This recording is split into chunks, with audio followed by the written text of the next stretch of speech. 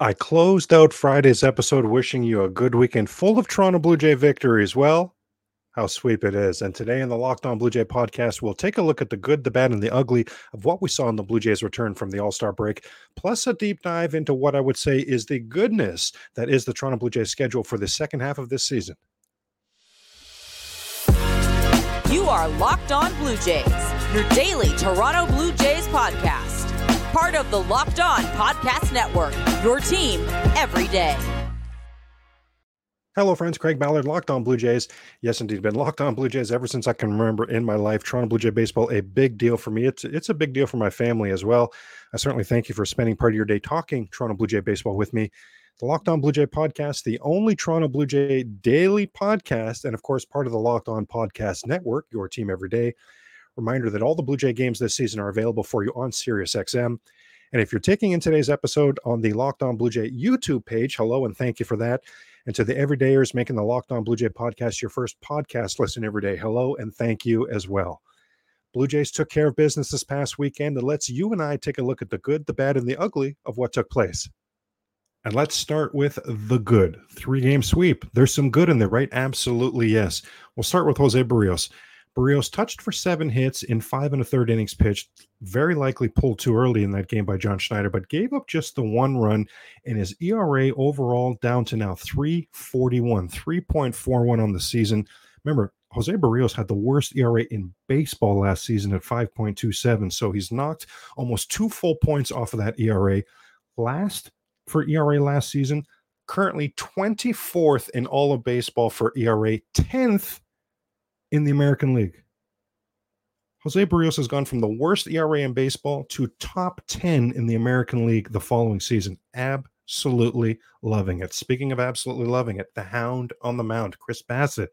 Chris Bassitt forced into action on Saturday when Kevin Gausman missed his start. Now, Bassitt also gave up 7 hits.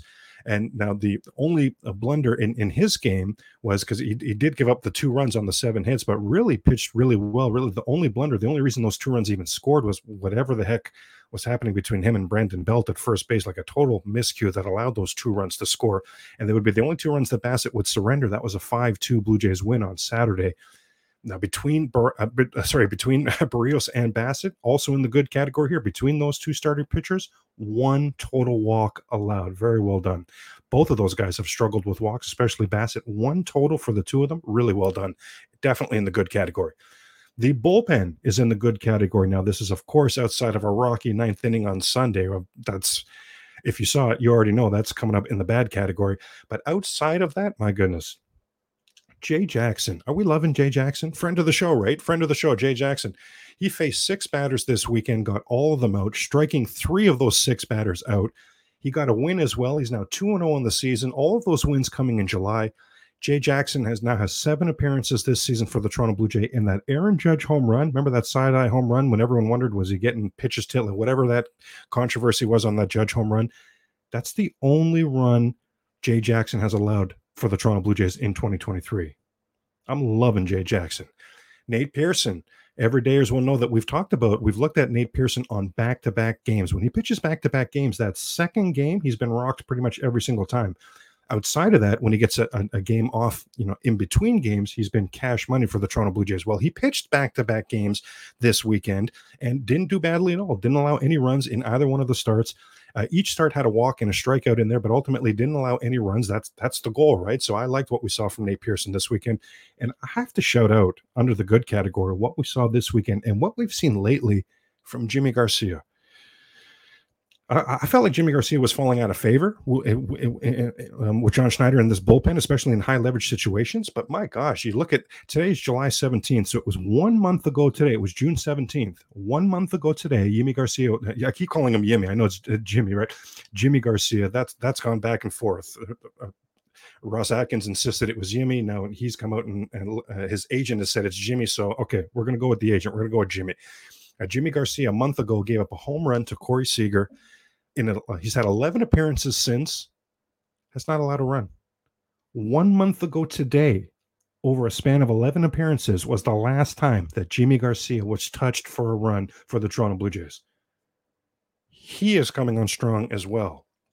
Certainly in the good category, a lot of the players offensively. George Springer, 5 for 12 over the weekend. Throw in a walk, throw in a hit batsman. So he had a 500 on base percentage this weekend for the Toronto Blue Jays. Is that good out of your leadoff spot? My goodness. How about Bo? Bo had 4 hits this weekend, including a home run. Vlad had 3 hits this weekend, including a home run. He had 3 runs scored and had a very important sac fly in Sunday's win. And that play that, I mean, I think Danny Jansen gets a lot of the credit for that really important pickoff that Jansen and Vlad pulled off on Sunday's game. That was with the tying run at second base and the potential go-ahead run. They picked him off to end that inning there. Just an incredible throw by Jansen. We'll get to that in a moment here, but a great job on that play as well from Vladdy. Matt Chapman. Man, would we like to see Matt Chapman get back to being hot. Now, he had an 0 for on Sunday, but for the series, he was 4 for 11 with 2 doubles. And the only reason it wasn't 3 doubles, and the only reason he had the 0 for on Sunday is because Arizona played some defense against him on Sunday. In particular, you remember his first at-bat, Lourdes absolutely robbed him of not just a double, of an RBI double. I mean, that could have had the Blue Jays in flight. Shout out to Jerry Howard. That's what he would say in that scenario. But yeah, the only thing that kept Matt Chapman away from 5 hits and 3 doubles this weekend was the Arizona defense. So my goodness, can we say Matt Chapman is back? Because I'm saying Vladimir Guerrero Jr. is back. Can we say Chapman's back? That would be massive. Brandon Belt only played 2 of the 3 games, but 3 for 6 with 2 walks. Brandon Belt doing what Brandon Belt does. When he played, he got on base. Whit Merrifield, wow, did he have a weekend coming off that all-star break for an all-star appearance, right? For Whit Merrifield. He was 5 for 11 on the series in total. We saw 2 hit Whit on Friday. We saw 2 hit Whit on Saturday. We saw 2 run Whit on Sunday. And his on-base percentage for the series, 500. Wow, firmly in the good category. Also in the good category, some good defense, but the 3 for 6 with a walk as well for Kevin Kiermaier. Good to see him back doing well. Danny Jansen had some hits this weekend. He also caught 2 good games, called 2 good games, plus played incredible defense. Again, that Sunday pickoff with 2 on and 2 out to protect that 1-run lead. Absolutely massive. Absolutely massive. Arizona challenged it. You could see the guy was out, but it would have taken the most perfect throw possible. Danny Jansen couldn't have walked the ball to Vlad any better than that throw was. So Arizona sitting there saying, man, it would have taken an absolutely breathtaking throw to get this guy out. It does look like he's out, but we might as well challenge. We might as well try to, like, was it a perfect throw? Well, replay confirms, yeah, it was a perfect throw. It was absolutely incredible. We saw good defense this weekend as well from Dalton Varsho. Again, talked about earlier about Kevin Kiermaier. Good. So I should say as per usual, right? As per usual this weekend, we saw good defense from Dalton Varsho. As per usual this weekend, we saw good defense from Kevin Kiermaier. Matt Chapman. Again, really good offensively this weekend from Chapman, but so steady and so solid and so good defensively this weekend, Matt Chapman was. And how about that play Tim Meza made on that Sunday? Absolute gem. Corbin Carroll, left-handed stud batter for the Arizona Diamondbacks, trying to pull a Dalton Varsho as a left-handed batter with that pull bunt to get on base, and does a great job too. I mean, he really bunted that thing really well. As it was happening, as it's going live, I'm sitting there saying there's no possible way. I didn't even think Tim Meza could get to the ball, let alone be able to make a play. All of a sudden, not only does he get to the ball, but then he flicks the ball to Vlad from his glove, and flicks it to Vlad for the out and a bang play at first base. It was a gorgeous play. You know, I know the Blue Jays would go on to blow the game open a little bit late on Sunday, but man, it was nip and tuck for most of the game. So a lot of these defensive plays we're talking about came in really key moments on Sunday that helped lead to the sweep for the Blue Jays. Coming up on Locked On Blue Jay podcast, we get into the bad and the ugly from this past weekend. And the Jays are off today, but if they were playing, of course, you could catch them on Sirius XM. Now, I wanted to mention a fun and exciting new sponsor we have here, Sleeper. Sleeper is a fantasy sports plus real money gaming app focusing on bringing people together through sports and gaming. Sleeper has become the fastest organically growing fantasy platform in the world, over 5 million active users last year alone, while earning some of the highest levels of engagement per user in the industry. At Sleeper, it's not just about sports, it's about building personal connections and lasting memories. Want to win up to 100 times your money with daily fantasy? Well, Sleeper now offering up to 100-time payout for up to 8 pick contests. So you choose as many as 8 players that you like, and then you pick more or less of your favorite baseball player stats, things like home runs, strikeouts, hits, and more. Get the picks right, you could win big. I also like the built-in group chat functionality where you can see and copy your group's picks with just the tap of a button. Your entries can be made in 30 seconds or less. It is that easy. And what's important to me, safe and fast withdrawals. Use the promo code LOCKED ON and you'll get up to a $100 match on your first deposit. Terms and conditions apply. See Sleeper's terms of use for details. Currently operational in over 30 states. Check out Sleeper today. How about the bad category? Are there things in the bad category? Oh, yes. Oh, yes, indeed there are. That ninth inning, right? Have to mention that ninth inning on Sunday. That's a 7-2 game that all of a sudden in the ninth inning, the tying run comes to the plate. In fairness to Mitch White, I'll say this. He probably wasn't, mentally ready to come in. It's 7-2 going into the, it becomes 7-2 in the bottom of the eighth. The Blue Jays blow it open in the bottom of the eighth. So it looks like you need somebody now all of a sudden, just like that. You need someone for the mop-up role. Here comes Mitch White. Probably wasn't anticipating that he would be in that game. He could not hang on, and the Jays do have to go to the bullpen. They do have to bring in and use Eric Swanson. There's a day off, today, right on the Monday, but it's still not ideal to have to use Swanson when you hoped, you had a big lead and hoped you wouldn't have to use Swanson, especially because you need Swanson to step in right now, depending how long Jordan Romano is going to be out. So that wasn't great. That goes in the bad category for sure. Now, I praised the bullpen earlier in the good category, but I've got Trevor Richards in the bad category. Now, he didn't, blow up or things along those lines, but would we agree Trevor Richards this weekend, he pitched a couple games and man, he wasn't as sharp as he's been. That's what I would say about Trevor Richards. That's why I have him in the bad category. He just wasn't as sharp as he has been. Also in the bad category, and this is certainly no fault of the Toronto Blue Jays, but it has to be mentioned. The Toronto Blue Jays sweep the weekend series. They gain 1 game on the Tampa Bay Rays, and they gain 0 games on the Baltimore Orioles. Baltimore Orioles, by the way, have won, I think that's 8 in a row now. They're 1 game behind the Tampa Bay Rays. Holy moly. The whole trajectory of the second half is starting to really get wonky in the American League East because the entire first half, everybody was trying to plot and figure out how they're going to catch the Tampa Bay Rays. Well, are things going to change, at some point in the second half of the season where people need to start plotting and figuring out how they're going to catch the Baltimore Orioles? Really incredible. The little things that John Schneider keeps vowing that he's going to improve on this team. Well, the little things were bad again this weekend. Base running blunders continued. Defensive miscues continued. Defensive mental lapse continued. Yeah, the little things that John Schneider keeps insisting he's going to improve for the Toronto Blue Jays team, we are still left waiting for those improvements to be on display. Lourdes Gurriel Jr. and Gabriel Moreno, they each had a great series. I put that in the bad category because it further amplifies the whole comparison between them and Dalton Varsho, because Dalton Varsho was terrible this weekend. He was 2 for 8. And unfortunately, we've got more on Dalton Varsho coming in the ugly category. But yeah, he was 2 for 8 this weekend. Again, now Varsho was in the good category for his defense, right? It's always going to be his calling card, right? But you're going to see in the ugly category that his bat, it has been atrocious and it needs to be significantly better.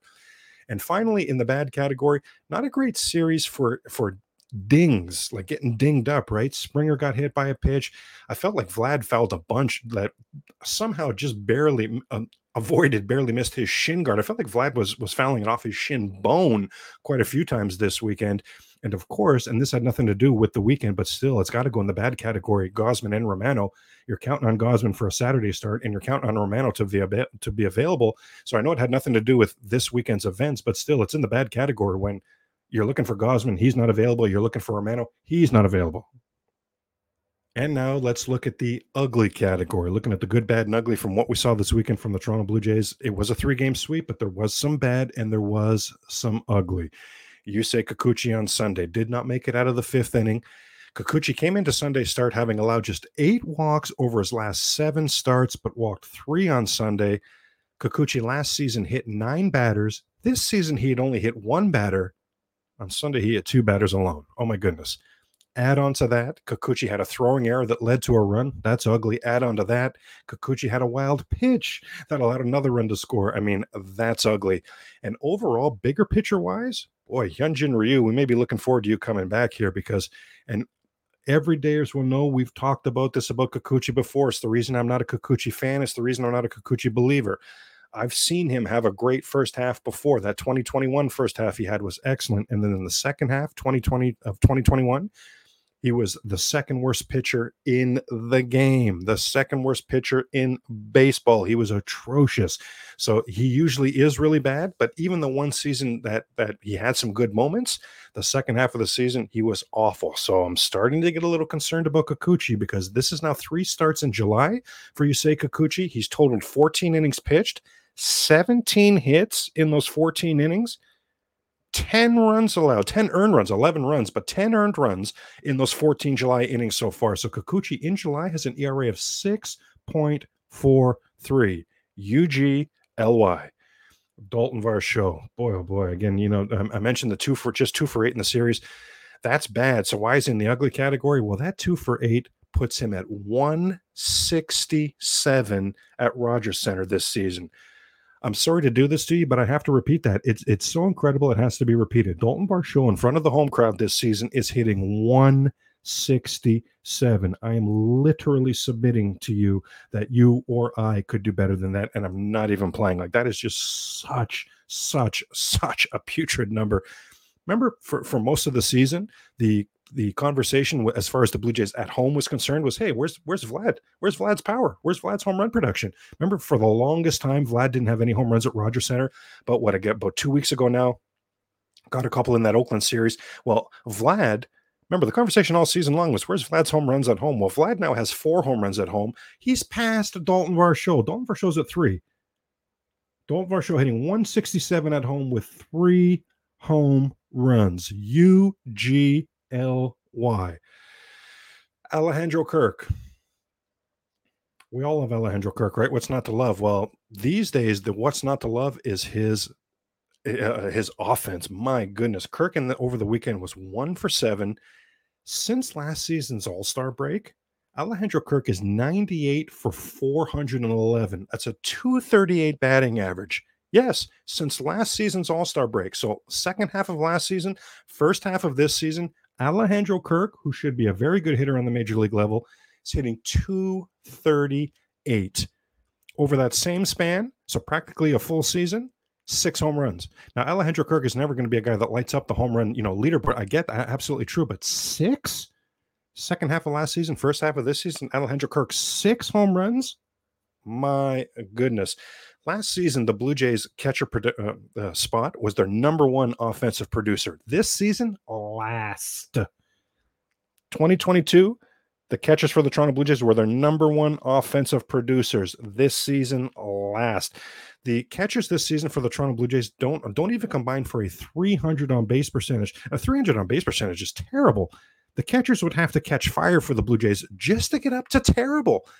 Last season, for the Blue Jays, the catchers had a 360 on base percentage. Again, number 1 on the entire team, not even at 300 so far this season. UGLY. My goodness. I mean, we know Kikuchi needs to be better.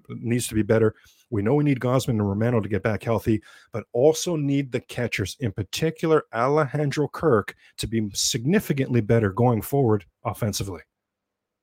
Now, on the Locked On Blue Jay podcast, let's deep dive the ins and outs of the Toronto Blue Jays schedule for the rest of the way. Everydayers know we've deep dived the schedule, and we looked at the fact that the Toronto Blue Jays in the first half of the season, it is as difficult a schedule as I've ever seen in my entire life, and it's nothing nefarious. I mean, nothing like that is in play, right? It's all because of the renovations to the Rogers Center, but the first half of the season was road heavy. There were large stretches of days in there with no days off, like just an incredibly difficult schedule in the first half for the Toronto Blue Jays. Well, it's a balanced schedule, right? All teams are playing the same schedule this season, playing opponents the same amount of time. It's a balanced schedule now. So if it was an absolute bear, an absolute beast in the first half of the season, well, it must even out. It must soften out in the second half of the season, and that's precisely what's going to happen here. So we really looked at the fact that the Blue Jays just need to not tread water. Treading water with such a hard schedule wasn't going to be good enough because of how good the American League East is, and we've seen that play out. But to stay involved in the playoff race, that was going to be the key, to be in striking distance, because there are a lot of schedule wins in the second half for the Toronto Blue Jays. There's a lot of games in the second half where the Blue Jays, just by showing up on time for the game, should be able to come up with a win. In fact, the Blue Jays will play the Chicago Cubs in mid-August, and it's possible by then that they could be in last place. I mean, I know St. Louis is just just horrible and probably going to be making a lot of moves. So who knows if that'll be the case, but the Cubs could be in last place when the Blue Jays play them. And if that is the case, then that means in the second half of the season, the Toronto Blue Jays will play the last place team in all 6 divisions. I mean, even if the Cubs aren't in last place, right, they're still playing the lowly Cubs. They're playing a lot of cellar dwellers in the second half of this season. No team plays more home games going forward to finish the season than the Toronto Blue Jays, currently at 26-18 at home. The Padres are in for 3 starting tomorrow. We're going to deep dive and get set for that series, of course, on Tuesday's show. After that, there's a 6-game West Coast road trip. Now, the Blue Jays have only been on the West Coast for 3 games. It was earlier this season. They took 2 out of 3 from the Angels in LA. It's going to be a 3-gamer at Seattle, and then a 3-gamer at the Dodgers. Now, that 3-gamer at Seattle, I'm going to say fairly important. The Seattle Mariners are desperate to try to get back in the race right now. Ironically speaking, Teoscar Hernandez could be a great fit for this Blue Jay team right now. So if the Jays can do damage, if they can go in there and take 2 out of 3, really, for all intents and purposes, eliminate Seattle, at the very least, eliminate Seattle's chances of passing them in any sort of wild card scenario. Maybe Teo becomes available. Like there could be ramifications from this series.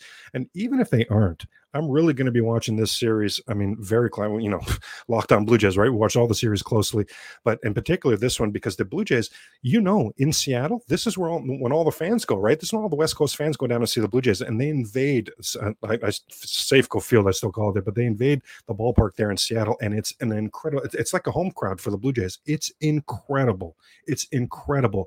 Now, over the last 3 seasons, over the last 10 games, the Jays have won just twice in Seattle. I mean, they've treated this incredible home atmosphere, this incredible fan base, to just 2 wins in the last 10. And last season, you remember, it was a 4-game sweep, and all 4 of the games were as ugly as possible. The first game was a blowout. The second game was a walk-off. And then the last 2 games in the bottom of the 8th inning, Carlos Santana, and I think he even walked one off, actually. Carlos Santana kept hitting game-winning home runs against him. You remember that last season? It was so ugly. Heartbreaking for the Blue Jay fan base. In fact, it was such a heartbreaking series that you remember what happened directly after that. The Blue Jays moved on from Charlie Montoyo. The Blue Jays fired Montoyo. That's how bad that series was in Seattle last season. So really, my goodness, need a bounce back this season. Then going to 3 at the Dodgers. Now, we talk about the schedule really opening up in the second half. Well, this isn't an example of that. This is extremely tough. Over the last few weeks, only the Atlanta Braves have been hotter than the LA Dodgers. Dodgers are on a 7-2 run at home. Now, here's some good news for the Blue Jays. That series, the Blue Jays at the Dodgers, is a Monday, Tuesday, Wednesday. Now, the Dodgers on Sunday, late Sunday at some point, will be coming home from a 9-game road trip. Yeah, the Dodgers come out of the All-Star break on a 9-game road trip, and they have no days off from getting home to when they play the Blue Jays. So on that Monday night, the Blue Jays need to strike and take advantage of that. I really need to try to get some wins and have a good series against a very, very good LA Dodger team. After that, we'll see the end of July and the opening of August to happen. It's a 7-game homestand, 3 against the Angels. Angels under 500 currently, going to still be likely without Mike Trout. Let's see and this is right around the trade deadline as well, right? So, I mean, the distractions that are going to be going on for the LA Angels are going to be epic. Blue Jays should do well there. And then a 4-gamer at home against the Baltimore Orioles. Wow. This is a big one. Blue Jays just 1-5 versus the Orioles this season. That 4-gamer, it could decide, or it could, let's put it this way. I think that 4-gamer against to open up August, I think it could go a long, long, long way in determining if the Blue Jays can catch the Baltimore Orioles this season. 1-5 against the Orioles so far, right? If the Jays can take 3 out of 4, that's going to be a 2-game boost in the standings. Okay. Maybe the Blue Jays are going to be able to make a move on the Orioles. If it's a split series, or if God forbid the Orioles take 3 out of 4 or 4 out of 4, my gosh, in this series, then how on earth are the Blue Jays, with that much time left in the season, going to be able to catch Baltimore? It's just not going to happen. So I'm going to make a bold prediction about this series. And I think literally it's July 31st is the first game, but it opens up August. And for either Baltimore or Toronto, I'm going to predict Marcus Stroman is involved in that series. I don't know that the Blue Jays will pick up Stroman in a trade. It would actually shock me, but I could see the Orioles making a move for Stroman. And you know what? I'm going to correct myself. It wouldn't shock me. I should say it wouldn't shock me if the Blue Jays made a move for Stroman. So I'm going to make that bold prediction right here, right now, July 17th, Locked On Blue Jay podcast, that the 4-game series between Baltimore and Toronto to open up August involves somehow either pitching for the Jays or pitching for the Orioles, Marcus Stroman. Now, directly after that, no days off. It's directly after that. They go on a 7-game road trip. Boston for 3. Oh boy, remember the Blue Jays had a 9-game road trip earlier that started in Boston for 4. Boston swept all 4, my goodness. Then Cleveland for 4. Now, this is after the trade deadline, so I got to think, could Cleveland be an easy opponent here? Cleveland's already an under 500 team, and they could be having some sort of, at least an abbreviated fire sale. I could see them being sellers, absolutely sellers at the trade deadline. Now, this stretch finishes off with a 3-game homestand against the Chicago Cubs. So certainly that Boston series could be difficult for the Blue Jays, but then 7 straight against Cleveland and the Cubs, that should be extremely winnable games. Now comes over the next 8 games as we head to the end of April, 3 days off for the Blue Jays. I mean, you talk about a time to get some rest, relaxation, and set up your rotation for how you want it to be most effective for the stretch run for September, for the pennant race. The schedule, as hard as the schedule was on the Blue Jays, all the way up until the end of August, having 3 days off at the end of August, pretty good, as Larry David would say. Now, after those 3 days off, and as part of those 3 days off, then they're at Baltimore for 3. Now, that ends their season series with the Orioles. If they've done well in that 4-game homestand, then the fate of can they catch the Orioles probably is going to come down to this series. Now, truth be told, the fate of can they catch the Orioles could already be determined by the end of August because they're just so darn hot right now. Then check out, I keep saying how, already we see an easier schedule there, right? But when I'm talking about the second half of the schedule open up, here's what I'm really getting at. Check out what happens to end August and open September. That's the stretch run. That's the pennant drive, right? As August ends, here comes September. That's the pennant race month. 3 versus Cleveland, 3 versus Washington. Those are both at home. Cleveland, again, probably going to be a very lowly team by that point. Washington's already a lowly team. They're last place in the NL East. Then they go on the road. Blue Jays go on the road for 6.